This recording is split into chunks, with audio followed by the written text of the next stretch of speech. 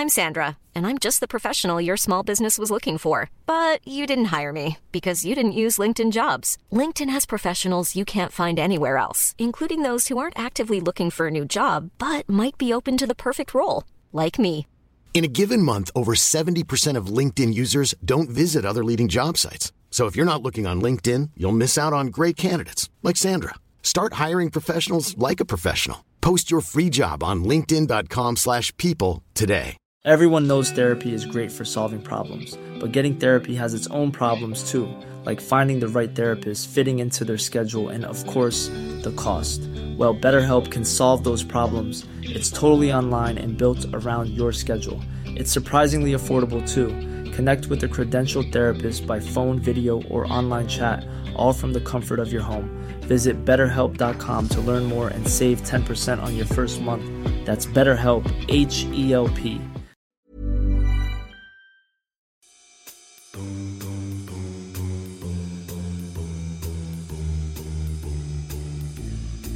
Hello, and welcome to a special episode of the Prospect Podcast, where we talk about the ideas that matter in politics, arts and society, and with the people who are coming up with those ideas. I'm Pete Hoskin, Books and Culture Editor at Prospect, and it's a special episode for two reasons. First, we're recording it live in a biggish tent at the wonderful Hay Literary Festival.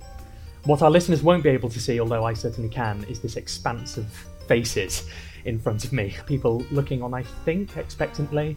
I hope some people aren't dozing off already. We'll see. But in any case, it's a lovely bucolic scene. Thank you all for joining us today. And thank you also to our sort of traditional further flung listeners for, I guess, listening.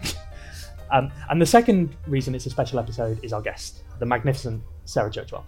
Sarah is Professor of American Literature and the Humanities at London University, an author of several books, a brilliantly perceptive cultural commentator. And Sarah, judging by how often your name is in the programme here, can we call you the reigning champion of Hay Festival? Oh, I think absolutely not. I'm quite sure that there are many people who deserve that title more than I do, but I certainly love to come here. Okay, an aspiring champion. Yeah, there you go. Yeah, I'll try to take everybody down. In any case, I think Sarah deserves a round of applause. Oh, so. Thank you very much. I haven't done anything yet. At this point, I feel like I've already been going on too much when we are actually here to talk to Sarah and hear what Sarah has to say. But I did just want to say a little bit about the content of this episode. So what it's about is culture, which is books in particular, but also kind of movies, albums, artworks, whatever. And it's also about the culture, capital T, capital C, which is this thing we all live in.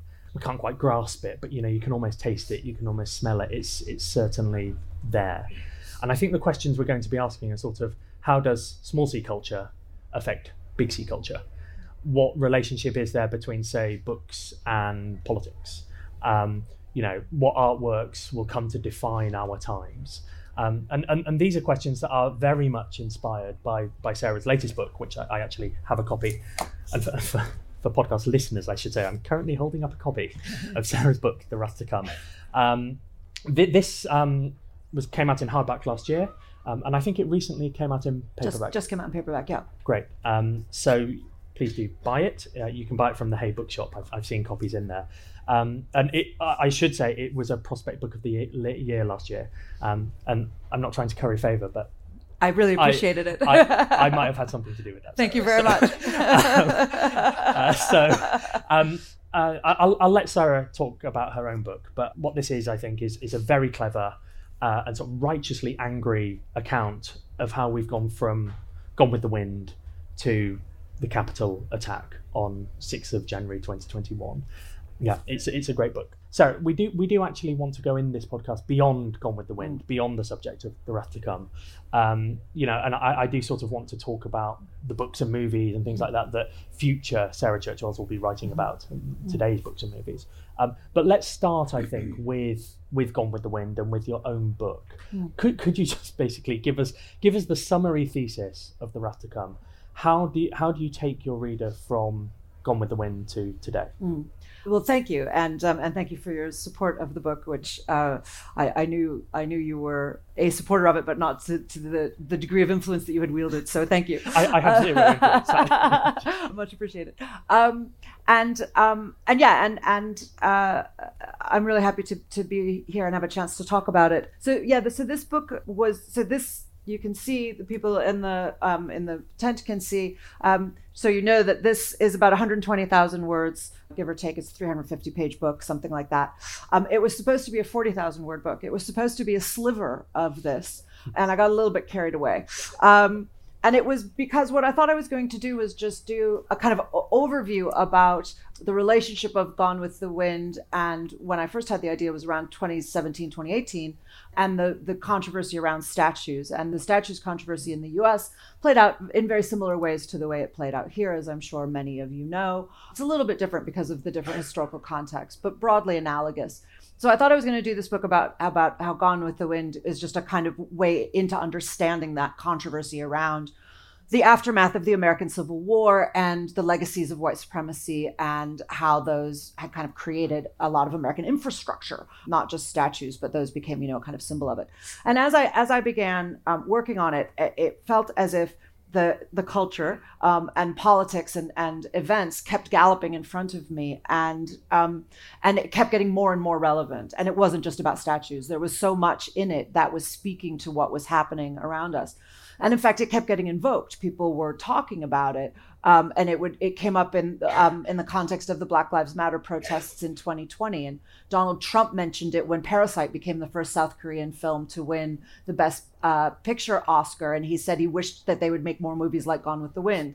And everybody recognized that as the racist statement that it was, and indeed it is.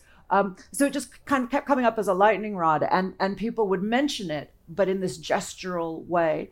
And it's a book that I've taught for years. I know it well, and also a film that I know well. And I thought, actually, there is so much more that needs to be said. And that's how it ended up becoming such a long book. But really, my thesis is that somebody described the book at one point, inaccurately, let me say, as a book that says that Gone with the Wind caused Donald Trump. So I just want to put that to rest. Gone with the Wind did not cause Donald Trump's presidency. That would be a profoundly stupid thing to say, and so I didn't say it. But what I think it does is explain it to a great degree. But I think you have to go into, as you can see, a fair amount of detail to really grasp all of that. What I think it captures, America is good at talking about the history of our unity. We like to talk about being the United States. We are not good at talking about the history of our divisions. And that's why they came out of the blue for a lot of people. But those divisions are real. They are very, very deep. They go a long way back. And so in a sense, this book is a history of the divisions in America going back to the Civil War, but using Gone with the Wind as a way into 160 years of very complex history. And how do we understand that? So it's partly a fact versus fiction. It's partly Gone with the Wind says this. The reality is that you think okay, so Gone with the Wind says slavery was good. The reality is slavery was bad. We all know that before. I didn't bother to write a book explaining that slavery wasn't good. Well, we all knew that. But how bad it was, and how divisive all of this was, and the degree of lying that was going on, and deliberate lying and myth making that was going on, and the falsifications that followed, and the brutality that was inflicted on Americans over that 160-year period. So it's really an attempt to try to get all of that stuff into a manageable format. And even though the book is 1,000 pages and the film is 4 hours, it's still a more manageable way than just doing kind of all 160 years. But one final thing I wanted to do in it, and then I'll shut up, is that the other reason for using Gone with the Wind rather than just telling a summary version of that 160 years of history, which could be done, is that it seems to me, and this is, I think, kind of implicit in what you want to talk about today around culture, is that what Gone with the Wind, both film and novel, capture, I call it the story because they're actually quite similar. So if you think of the story of Gone with the Wind, it captures something beyond the events. Sometimes, if we look at just documentary history, it will capture the events. But what story captures is the emotions. What story captures is the collective psychology. It captures the desires behind the myths. What drove the myths? Why did we create them in the first place? Where do the lies come from? And actually, it captures a history of denialism. And that's really what the book is about. It's about 160 years of denialism. When Donald Trump came into the presidency, and people were startled at the speed with which he got Americans to agree to what was clearly an alternate reality. And we talked about that at the time. We're like, how did he do this? Like, he just got everybody to believe this alternate reality. But my thesis is that America has been living in an alternate reality for 160 years, and he just leveraged it. So at this point, I feel maybe let's take one step back and then take two steps forward. The one step back I'd like to take is there may be people here who haven't read Gone with the Wind. I mean, most people haven't read Gone with the Wind. I think more people have seen That's the usually film. my experience. I mean, it's probably worth saying just a short line. It's a romantic vision of the old American South. You talk in the book a lot about the lost cause. I mean, maybe if you just say a little bit about that. Yeah. So basically, and I say people do use it as a shorthand. So it is a shorthand for the pro-slavery argument. The pro-slavery argument in America predates the Civil War and also postdates the Civil War. So the Civil War was 1861 to 1865. The pro-slavery argument, of course, in the run-up to it was the South's justification for enslaving human beings. And they had a couple of justifications that are actually in contradiction with each other, but that didn't matter because they just wanted their justifications.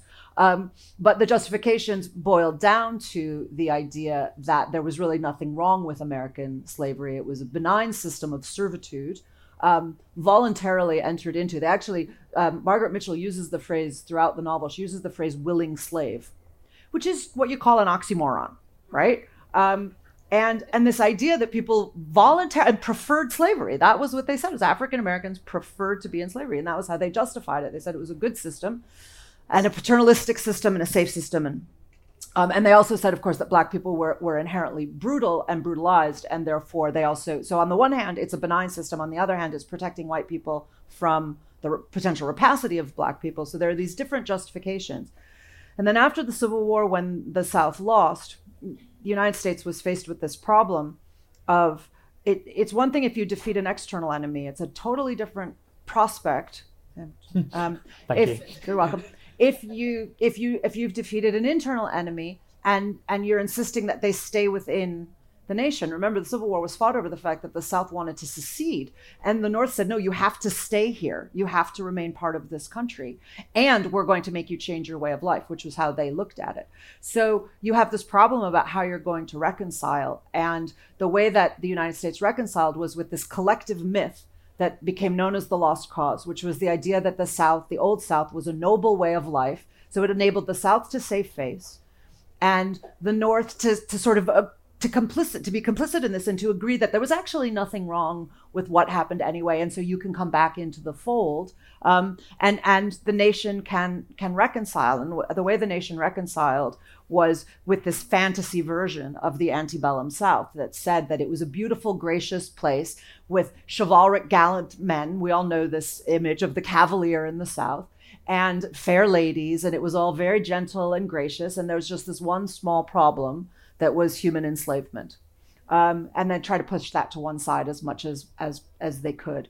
So, but then if you do have to talk about slavery, to say there was nothing wrong with slavery. And that's basically what the Lost Cause was, the idea that the South went to war to defend a noble way of life, instead of going to war to fight for their right to keep enslaving other human beings to get the fruits of their labor. And actually because they wanted to expand slavery westward. It was a military expansionist imperialist project, which is something that gets left out of a lot of our popular accounts of it, and something I talk about in the book at some length because it's really important. And so the degree to which they actually wanted to defend and expand the system of plantation slavery because they needed more land. It's an agricultural, agrarian system. So they wanted to move westward and make more states slave states. So the Confederacy set itself up to be an expansion of slavery, and that's what they were committed to doing. And then after they lose, they romanticize that point of view and engage in a very, very deliberate, self-conscious act of revisionist history and mystification of why they went to war and what it was all over. And they denied that it was about slavery. They said, we did not go to war over slavery, although they had speeches before the war saying we're going to war over slavery, right? And then 4 years later, they're like, well, it wasn't about slavery. So it's and then the legacies of that. So it's unpacking the legacies of that. So Gone with the Wind is the kind of final, last, most familiar version of that story about about the Old South, the idea that it was a perfectly fine way of life, and it was the Yankees who came in out of envy and ruined everything, because and I'm from Chicago, so I identify with the North here, and so we were envious of their wonderful, gracious way of life, and that's why we went to war. So you've said not true. Sorry, you said that the wrath to come. What it does not do is say that Gone with the Wind caused Donald Trump. And I'm very glad now that I didn't describe it Thank you. quite so bitterly. But also, I mean, reading it, Gone with the Wind is something more than a device here. Like you're not just telling a history that's totally apart from Gone with the Wind. No. And the word, I think you've used this word already. You've used the word story. You've used the word myth. And what stood out for me from the book actually was the phrase myth making. And actually, Gone with the Wind is interwoven with this your own story that you're telling here, this own history. And the ways it's interwoven is the myth that America tells itself. Yeah. So it does have influence here. Gone with the Wind is not incidental to what's going on. Is that right? Absolutely. Yeah. And so it is, and that's why it was important to come to grips with its detail and how it works and what it does and what the story is saying, and the ways in which the more you look at it, the more you realize it's capturing all kinds of elements of American political culture and of our ideas about ourselves. These collective fantasies is what I think it really captures. And those go well beyond the Old South and the idea that that America, that American slavery, that basically it's that America is so innocent and so exceptional that even our system of slavery was great. I mean, that's the kind of attitude. But it goes well beyond that. And I think that one of the things that Gone with the Wind does is it captures what I call the Genesis myth. So the myth of origins of the idea of American white victimhood, that the real victims of the American Civil War were white people. That's actually what Scarlett thinks. And that's what all of the people around her think, that they're the victims of the war that they started in order to keep enslaving humans. But what happened after the war was that this often confuses people, but it's one of the key things about how America works, is that we think, and I was joking a minute ago about being from the North and how we're the virtuous side, but now I'm going to strip the veil from that, because of course that's not true. And we were marginally better, but only marginally. And the problem was that for a lot of the Union side, and of course it wasn't the abolitionist army, it was the Union army. They went to war to hold the Union together. A lot of them did not go to war at first to abolish slavery. That was a kind of secondary consideration for many of them. But then eventually, certainly there were many people who did want to abolish slavery passionately. But the problem is that you could want to abolish slavery and still be racist. You could think that slavery was wrong, but that Black people were inherently inferior to white people. And so, and that was actually it was a pretty straightforward position. It didn't require much cognitive dissonance. It was just slavery is what's wrong here. And so what happened was they emancipated 4 million African Americans and then did nothing for them, just did absolutely nothing, and said that emancipation was the job, and we've done it, job over. So you have 4 million people who have been systematically denied education or any kind of developed skill set. So they've been given only the most primitive skills to work the land or to work in the house.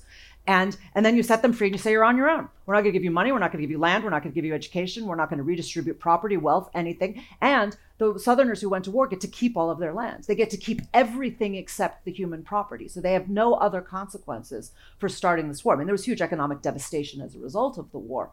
But that consequence was kind of incidental. There was no other punitive consequence for them. And then African Americans were just left to try to build a life, and they couldn't, because they had absolutely no ability to do so, by and large. Some did, of course, but the vast majority were not able to.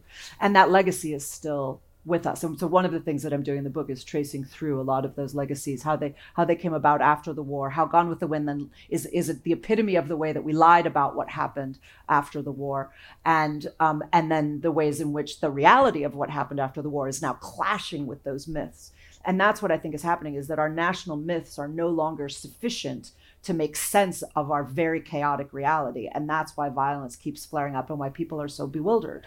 So, and one of the things I say about the book is that I'm afraid it's bad news. I mean, it's like, there are things in this that are horrifying, but my position was as I dug into this and realized it was even worse than I thought. And I thought I knew how bad it was, and I didn't. And the more I uncovered, the worse it was. And then it was like, well, you're going to be horrified either way, but you can either be horrified and bewildered, or you can be horrified and understand what's going on and why it's happening. And for me, that is a preferable place to be in, which is really why I wrote the book, to try to explain it to my own satisfaction. Is there not something slightly hopeful there, though? Because you now say today we're clashing with these myths. After the break, we'll talk more about how culture influences the culture.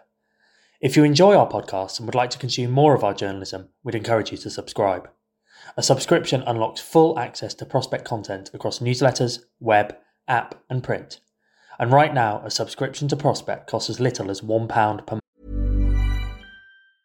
I'm Sandra, and I'm just the professional your small business was looking for. But you didn't hire me because you didn't use LinkedIn Jobs. LinkedIn has professionals you can't find anywhere else, including those who aren't actively looking for a new job, but might be open to the perfect role, like me. In a given month, over 70% of LinkedIn users don't visit other leading job sites. So if you're not looking on LinkedIn, you'll miss out on great candidates like Sandra. Start hiring professionals like a professional. Post your free job on linkedin.com/people today.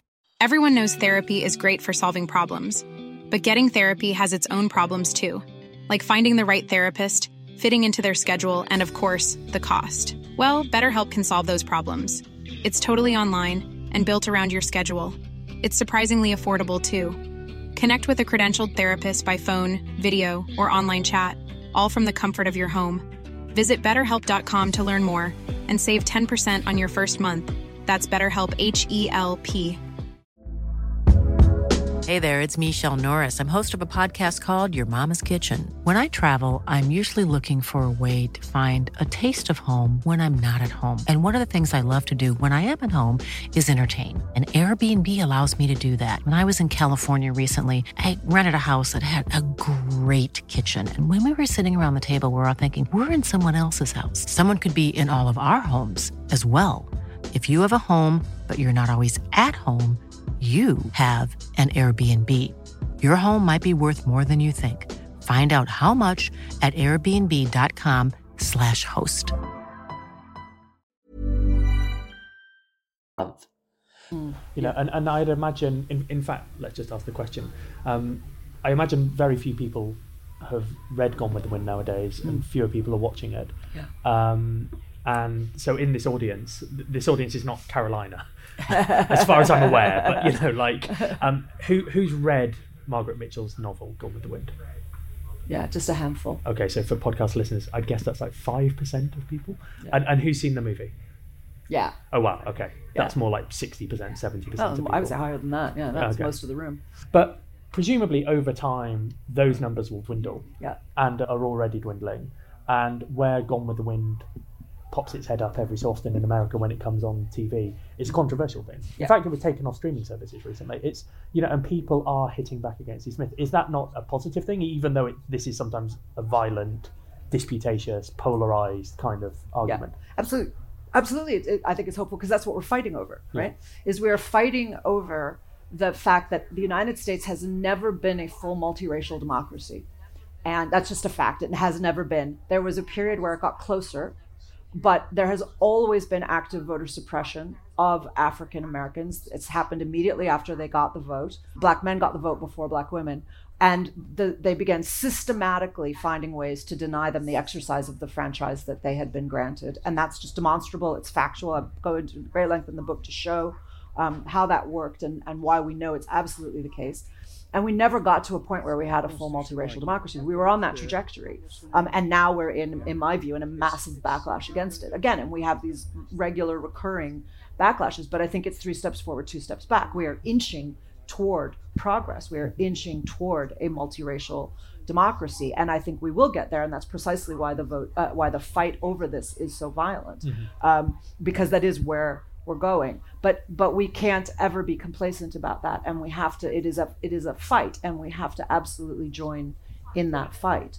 And it is going to be more violent, in my view. I think, I genuinely think that there's a case to be made that America is currently in a state of undeclared civil war. that we are having another civil war, and it's undeclared. But the reason I say that is because we don't fight wars with armies mustered on the battlefield anymore. That's not how it goes. We don't have cavalry anymore. And even in Ukraine, that's not how they're fighting that war. And we have armed militias roaming the streets of the United States, occupying government buildings, and then we had an insurrection, for heaven's sake. So I think there is a case to be made that historians looking back may be like, yeah, that was a civil war, and we can I'll need Anthony Beaver or Lawrence Friedman to set me straight on how we know if we're in a war or not. I'm not a military historian, but it seems to me that we need to understand the severity of the violence that is going on in real terms, and I think we need to confront it directly. And if we're not in a state of civil war, we're damn close to it. Sarah, okay. Sorry, I just frightened everybody. Now I feel terrible. I'm like the voice of doom. I'm actually a really nice person. I'm usually really cheerful, but right now this is just like really bad things are happening. And as I say, but they'll be happening. There's a great writer called Paula Fox, who some of you might know, and she wrote a terrifying children's book called The Slave Dancer, in which an older man says to a kid who gets kidnapped onto a slave ship and says, terrible things are happening, but they'd be happening whether you look at them or not, so you may as well look at them. Which I think is like, yeah, that's about it. Yeah, so I can feel the mood in the room has deflated. Sorry, I'm the prophet of doom. But there is hope, and as I say, we can be hopeful about it. We're going to win. I mean, we are going to win. We are winning. The mood is rising. I mean, that's the point, right? Is like we know that we're winning because we are moving, because people are getting angrier and angrier about voter suppression, because people are not turning a blind eye to it, because they don't think it's acceptable. Where 100 years ago they thought it was fine, they didn't have any problem with it. So there is progress. There's demonstrable progress, because more and more people find this a totally unacceptable way for a so-called democracy to behave, and will not turn a blind eye to it. We know we have hope because we did have the first Black president. We are just now living with the violent backlash against that. But that was progress. And, I did an event with Bonnie Greer the other day. Many of you will know Bonnie, of course, African-American, also from Chicago like me. And somebody asked her at the event what was Obama's greatest achievement as president. And she said his greatest achievement was that he walked out of the White House alive. Which I absolutely think is right. But he did, and we had that progress. And so now we're in a state of backlash, so we feel the full force of that backlash. But that doesn't mean that we're not making progress. Sarah, my own mood is deflated for a slightly different reason, which is that you've more or less just said that America is in a state of undeclared civil war. And yet I'm going to have to steer the conversation away from that bombshell and on away from Gone with the Wind. Call it a hypothesis. I don't have to say that we definitely are. I just think I will take us away from that. We will talk about something else. And away from Gone with the Wind, in fact, and towards other cultural artifacts, we might call them, other books, movies, whatever. And I think actually let's stick with Gone with the Wind in a slightly more metatextual, above it all way. What are the qualities of a book or a movie, do you think, that make it influential? That, Yeah, I do know, but if I knew the answer to that question, I would write a book that was because Gone with the Wind remains one of the best-selling books of all time, and one of the best-selling books of the 20th century. So if I knew how to make a book that influential, I would go do it. You would also make a lot of money. I would definitely do that. And I would try to influence, for the good. So I think it's always the $60,000 question, is that people want to know. I don't know why I dropped $4,000 off of that $64,000 question. Anyway, but people always want to know, kind of what's the key to it. And the only way I can answer it is by redescribing it, but it's to say that what it does by definition, obviously, is that it struck a chord. It strikes a deep emotional chord. And what it does is it finds resonance with, in this case, not just a particular moment. One of the things that's very interesting about Gone with the Wind's popularity is that its popularity crosses cultural and linguistic borders in ways that we might find surprising. And this is a pro-slavery book, and it was deeply popular with the Free French. It was the most popular book on the French underground, and the Nazis banned it. And it was popular with the Free French because it is a story that understands itself to be about resisting an occupying army. And so if you have an occupying army, it is a book that you can deeply identify with. And you just have to not think about the fact that it's pro-slavery, which people are pretty good at doing. And so they just kind of compartmentalize that, put it to one side, don't really think about that. And they connect with the emotions of it. So it's a book about survivalism. It's a book about defiance. It's a book about hope. It's a book about refusing to admit defeat. It's a book about, in that sense, it's about the stubborn human will. And it's a book about survival of the fittest. So it absolutely struck a chord at a time that was deeply eugenicist. So there are all of these ways in which on an emotional level, it still works. You have to just not stop and think about what it is that it's actually saying and whose side it's actually on. Because it is, I say in the book, and I believe this, it is like reading a book and thinking, I'm deeply identifying with this person and I admire their resilience and their refusal to admit defeat, but the person in question is a Nazi. And the person in question never, ever has ever repudiated fascism. This is a worldview in which we're meant to see everything from Scarlett's point of view, and it's very successful at doing that.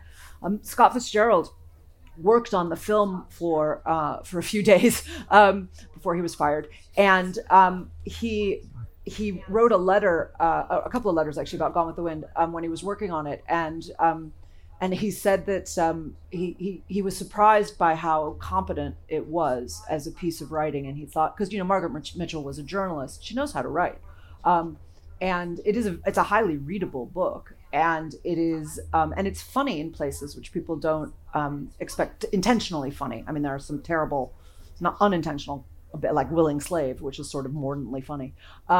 But Margaret Mitchell had a very acidic sense of humor, and the book is much more satirical than people think it is, and it's very satirical about Scarlett, and I think there are bits of it that are very funny. It's also an anti-war book. It is anti-war. Its politics are deeply, deeply troubling and really problematic, but it is anti-war, and it is absolutely about the cost to the home front of war and the cost to women of war. So there are things that it does that people connect to that are perfectly redeemable, and things that I still like about it and that I still enjoy about it. But we have to separate these things out. So I think that for a book to have that kind of influence, it has to connect to something urgent in that way, and that's very hard to predict, and it's very hard to do systematically. That she had no idea this book was going to be the hit that it was. It just ran away. Yeah. That notion of striking a chord is interesting, because it does make me wonder whether novels in particular are in a place to do that. Like they can reach the emotions in a way that, broad brush here, but that often non-fiction can't. And obviously there are many, many non-fiction books that have been hugely influential. We could talk about Mao's Little Red Book or something, like that there are strange documents that have left their imprint on modern society. But do you think the novel might be in a better place to strike that chord, to really hit home with people? I do. I think, I often, I think it's a remarkable thing that, and I talk about this sometimes with other professors of literature, and I've talked about it with cognitive scientists and linguists as well. We all do this thing that is reading, and none of us knows how it works. Like, we don't know how it works. We don't know how those black marks on a page translate into words that translate into concepts that go into my brain. We don't know what makes it's an alchemy. And I always say we're like kind of farmers, prehistoric farmers who know that the sun and the rain will make a seed grow, but don't understand photosynthesis, have no idea actually why it works. They just know that it does. And we operate that way with reading. But so one of the things that reading does is that you internalize, and in a way that I don't anyway. We're not going to universalize everybody's experience here, but certainly for me, when I watch a film, and I love films, but when I watch a film, it's like watching the world. It's how I see the world. I'm seeing other people doing other things, and that's like watching the world. And so it's an external experience. But when I read, it's an internal experience, and it shapes my interiority. It shapes my imagination. It shapes the way that certainly, at least for the time that I'm reading the book, and you incorporate the emotions of the book. So, I think about something like To Kill a Mockingbird, where, people absorbed Atticus Finch as a kind of moral standard that they internalized and measured their own behavior against. And that's partly because many people grow up reading To Kill a Mockingbird. So they're also young adults when they read it. And so they're forming their sense of moral standards, and then they absorb him as this kind of standard bearer. And that's why when Go Set a Watchman came out, which was the earlier version of To Kill a Mockingbird that was published just before Harper Lee died, And it reveals that Atticus Finch is a racist, and millions of people were horrified, right? And I think it's because we take it in a different way, and so they felt there was a personal sense of betrayal because these are people that we live with on the inside I think in a different kind of a way, but in a way that, as I say, I can't really explain. I just know that it happens. And the best example that I know of is actually the polar opposite of Gone with the Wind, but another American book that was hugely influential called Uncle Tom's Cabin. And Uncle Tom's Cabin, of course, an anti-slavery book that, the apocryphal story, it is apocryphal, unfortunately, but the apocryphal story that Abraham Lincoln met Harriet Beecher Stowe and said, "So you're the little lady who caused this great war." And although it's an apocryphal story, that was certainly the sense at the time, that Uncle Tom's Cabin was the proximate cause, that it changed people's minds and made them realize that the slavery that they had been turning a blind eye to was completely immoral. And it absolutely radicalized the nation. It radicalized middle-class women, which is what she set out to do, and said slavery is tearing families apart. This is wrong. It's unchristian, and it has to be stopped. And the novel did that in a way that, and also theatrical adaptations did it, but those were live, right? Yeah. In a way that I think we would be, well, I was about to say we'd be hard pressed to think of a movie that did that, but actually I can think of a movie immediately that did that, which is The Birth of a Nation, which is the other one, right? So, which is part of what I tell in this story. We should also say there, Sarah. So that's the D.W. Griffiths movie, the biggest movie of its time. Yeah, 1915, and that's based on a novel called The Klansman, by Thomas Dixon, which Margaret Mitchell grew up reading and loved. And then The Birth of it. D.W. Griffiths was the son of a Confederate colonel, and so he grew up with all this lost cause mythology. And he was, I'm sorry to say, a dyed-in-the-wool, card-carrying white supremacist, and I mean, like, explicitly white supremacist.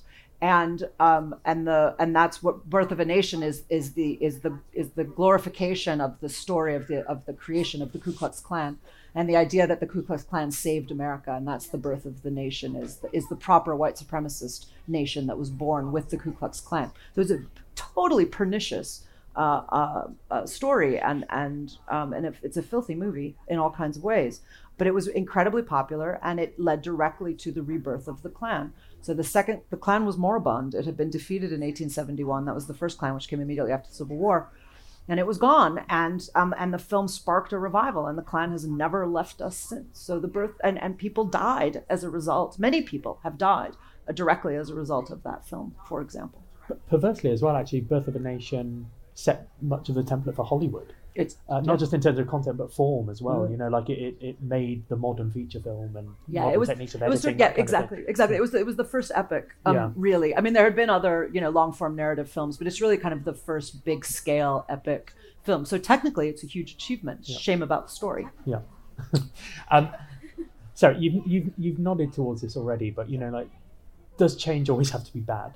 When a book has influence, can that influence be for the good? Yeah, absolutely. As I say, Uncle Tom's Cabin, I think, is a very good example of that.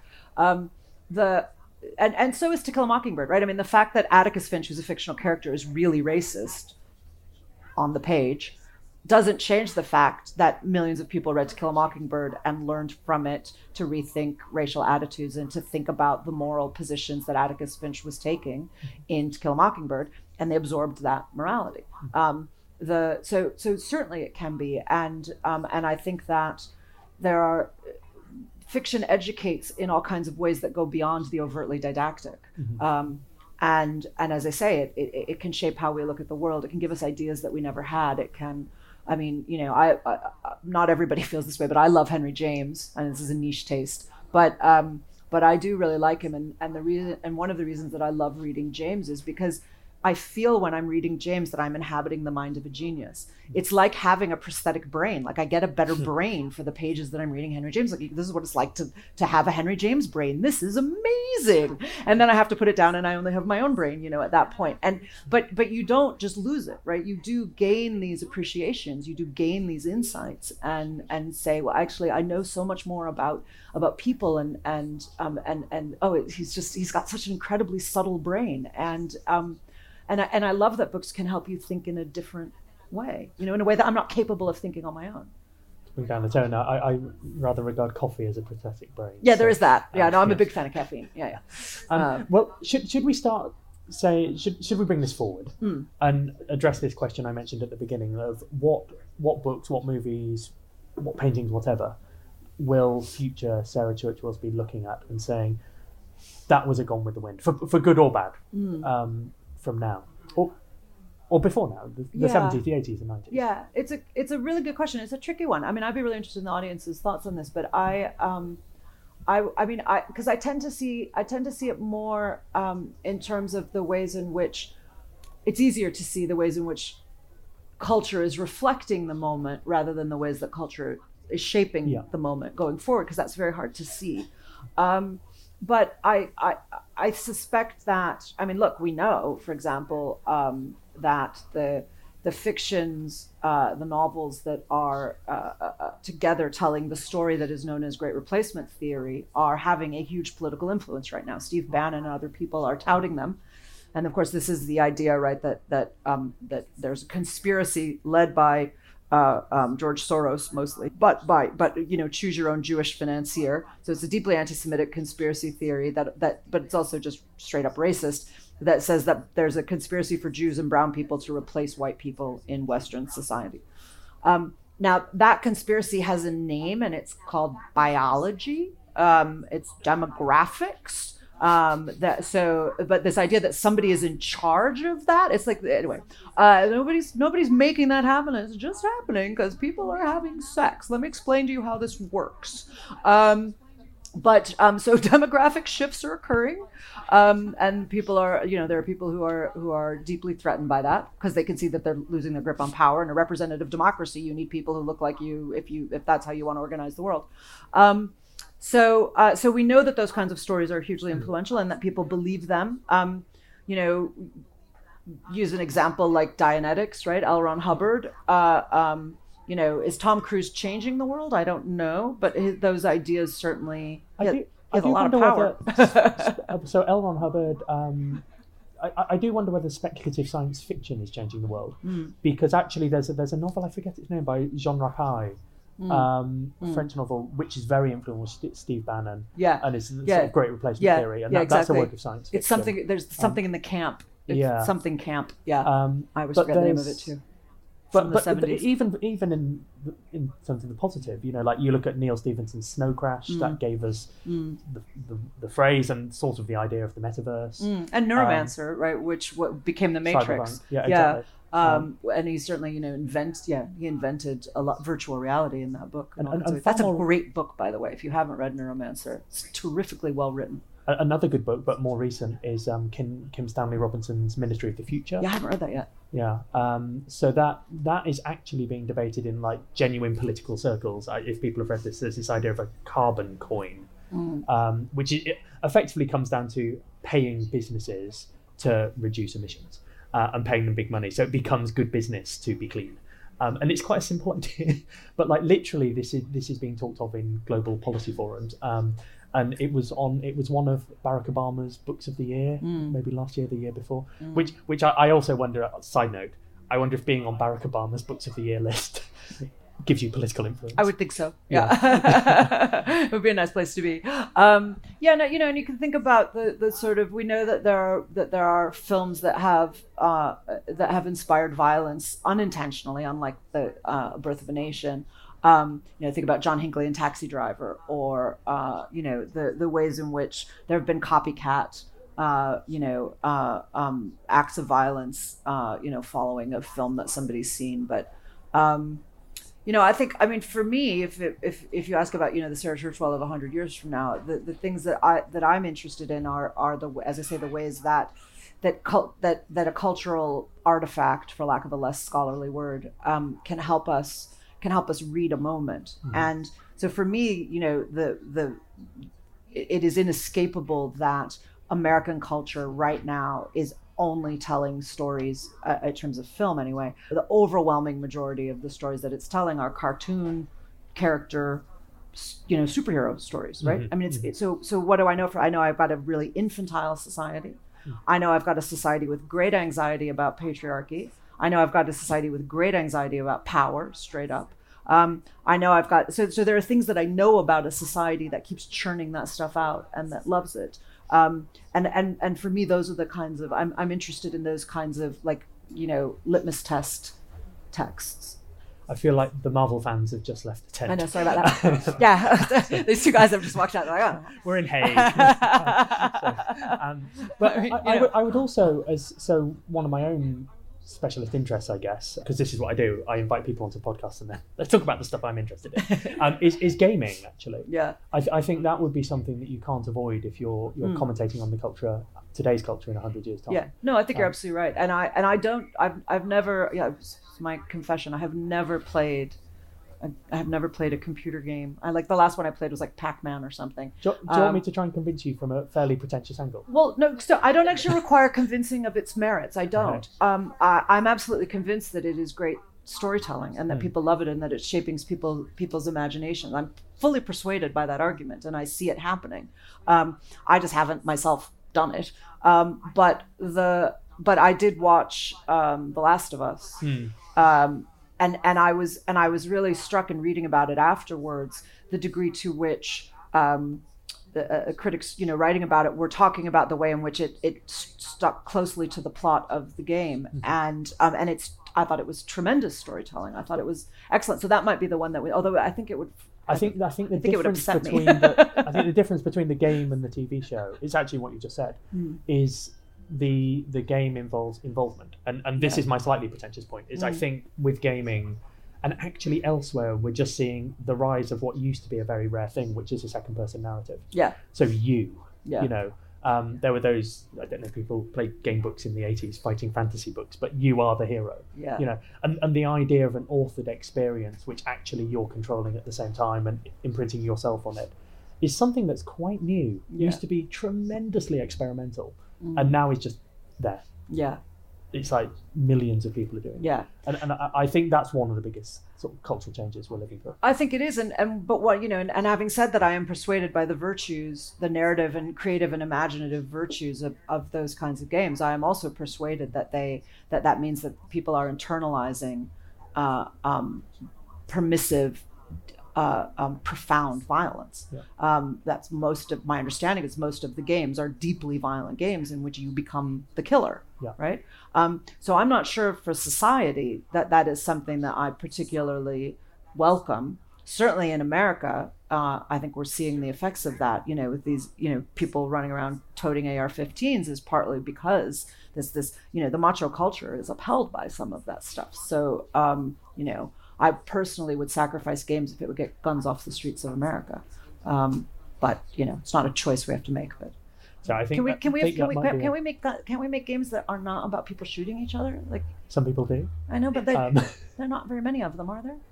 There are quite a few. Okay, I think at this point I'm glad to know that. It would become a separate podcast if you get me I want onto one of game those. recommendations. I'll play one of those that doesn't involve me picking up a gun and shooting people. That's an experience I don't want to have, and I don't want to imagine having. Play the New Zelda game. Okay. Tears of the Kingdom. Thank you. Wonderful.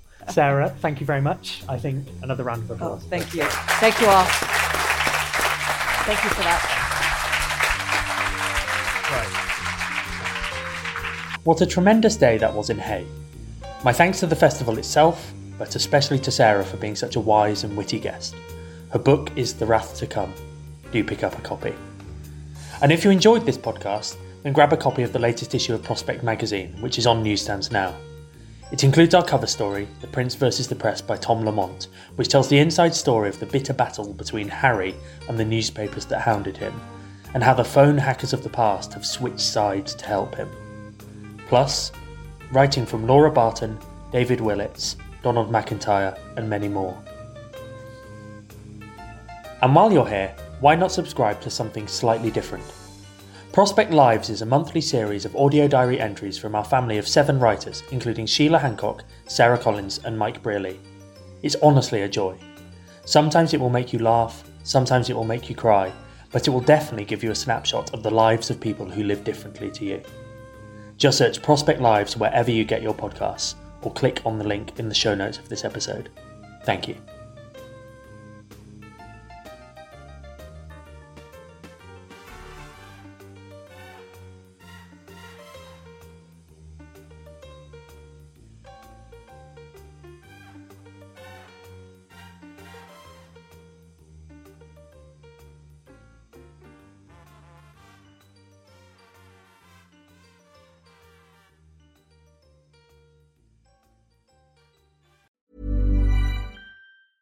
Hey, it's Paige DeSorbo from Giggly Squad. High quality fashion without the price tag. Say hello to Quince.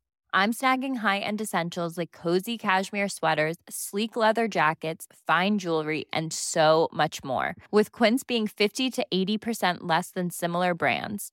And they partner with factories that prioritize safe, ethical, and responsible manufacturing. I love that. Luxury quality within reach. Go to quince.com/style to get free shipping and 365-day returns on your next order. Quince.com/style.